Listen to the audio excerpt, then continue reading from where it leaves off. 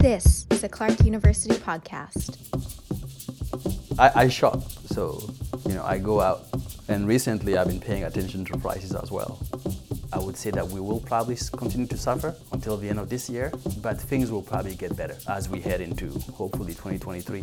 It's kind of hard to predict. That's Edouard Wemy, an economics professor at Clark University. Like other consumers across the country, Wemy is keeping a close eye on his budget.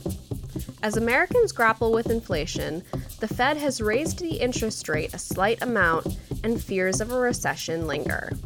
So we can speak based on, just like we always say in economics, based on what we know today. The short term to medium term are going to be quite hard in terms of our wallet. So we're going to continue to feel the pain in terms of food prices, in terms of energy prices. Assuming that things get better, in terms of the war and in terms of COVID, then of course, the Fed is going to be able to rein in inflation. Some of those supply disruptions will disappear, energy prices will come down, and it will be reflected in terms of food prices and everything that we see. As economists, we always want to claim that we know the answers to everything, but we don't. I always tell my students, if I had a glass to be able to tell the future, I would be a millionaire. I'm Melissa Hanson, a producer in Clark's communications office, and this is Challenge Change. Wages are growing, so that's a good thing. And most of the jobs have been recovered as well. I think about 20 million jobs were lost. I think 14 millions, if I'm not mistaken. 14 to 16 millions have been recovered already. The economy is kind of getting back to where it was prior to the COVID shock. I feel like we need more data in order to actually gauge what is happening. I do understand that in the beginning, most economists and even the Fed thought that this was going to be a temporary phenomenon, but it's been lasting for a while. America is heading toward an economy that resembles pre-pandemic times, but even then, things were not perfect. We kind of had recovered from the 2008 crisis. I wouldn't say that the economy was running at full capacity, like the engine was running smoothly. But yeah, the pandemic was a big shock. As usual, when there is a shock, a negative shock to the economy, you would assume that normal economic activity is going to be disrupted. Firms are not going to be able to produce, we're not going to be able to consume. We just didn't know what to expect, but we knew that it would be severe. I'm not a historian, but I think it would be good to look at, in terms of history, how COVID compares to the other disasters that have happened in the history of the United States. Things could have been worse. So are we on the way to a recession now? It's a question on the minds of people across the country. Not likely, yeah. It is not likely that we might have a recession. Or even if we have a recession, it's not going to be very severe.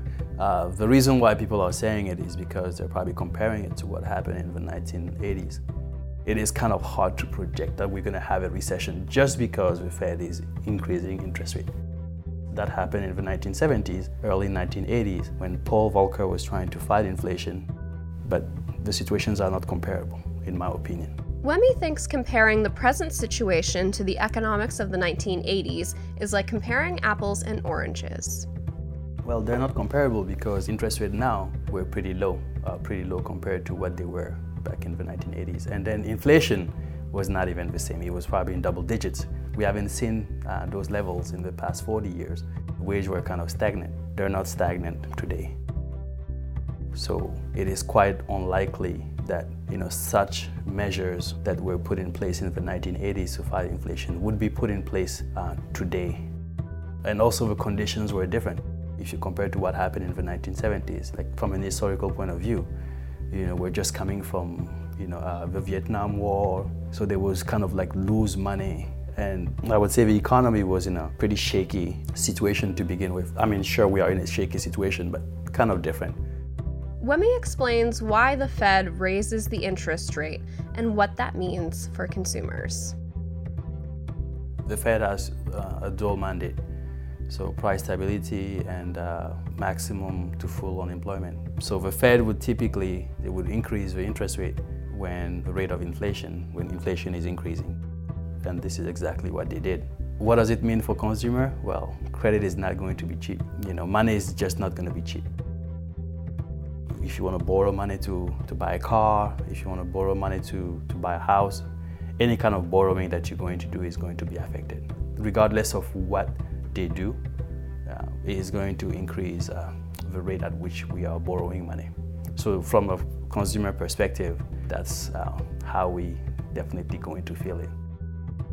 Like if you think about what happened in the 1980s when interest rates were pretty high, I recall reading a piece where home builders sent 2x4 wooden planks to the Fed to complain about how they were hurting their businesses.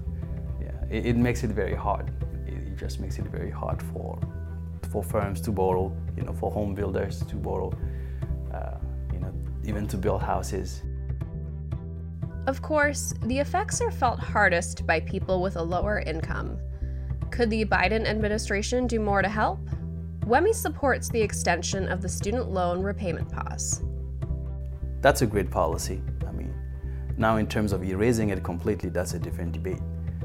Some people are suggesting other things. Maybe they should erase it for low-income families instead of people who make certain, but I don't know. It's kind of hard to know the effect that it will have. But if they're thinking about just erasing it, I think they should erase it for everyone. It will benefit. Even if you come from a certain level of income that is higher than the low level of income, you may use this money. You can save it towards buying a house.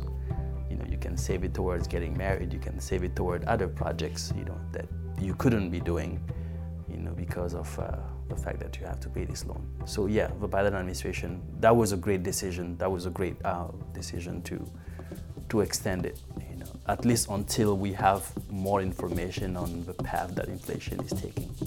Through the rest of the year, a few things will dictate what happens with the economy and inflation rates. The war in Ukraine will make an impact. So would another widespread COVID variant. I would say the next few months will be telling. The war in Ukraine and Russia is pretty much what at least I'm keeping an eye on to see what would happen. To learn more about economics at Clark, visit clarku.edu/economics. Challenge Change is produced by Melissa Hansen and Andrew Hart for Clark University. Find other episodes wherever you listen to podcasts. 1, 2, 3, Clark!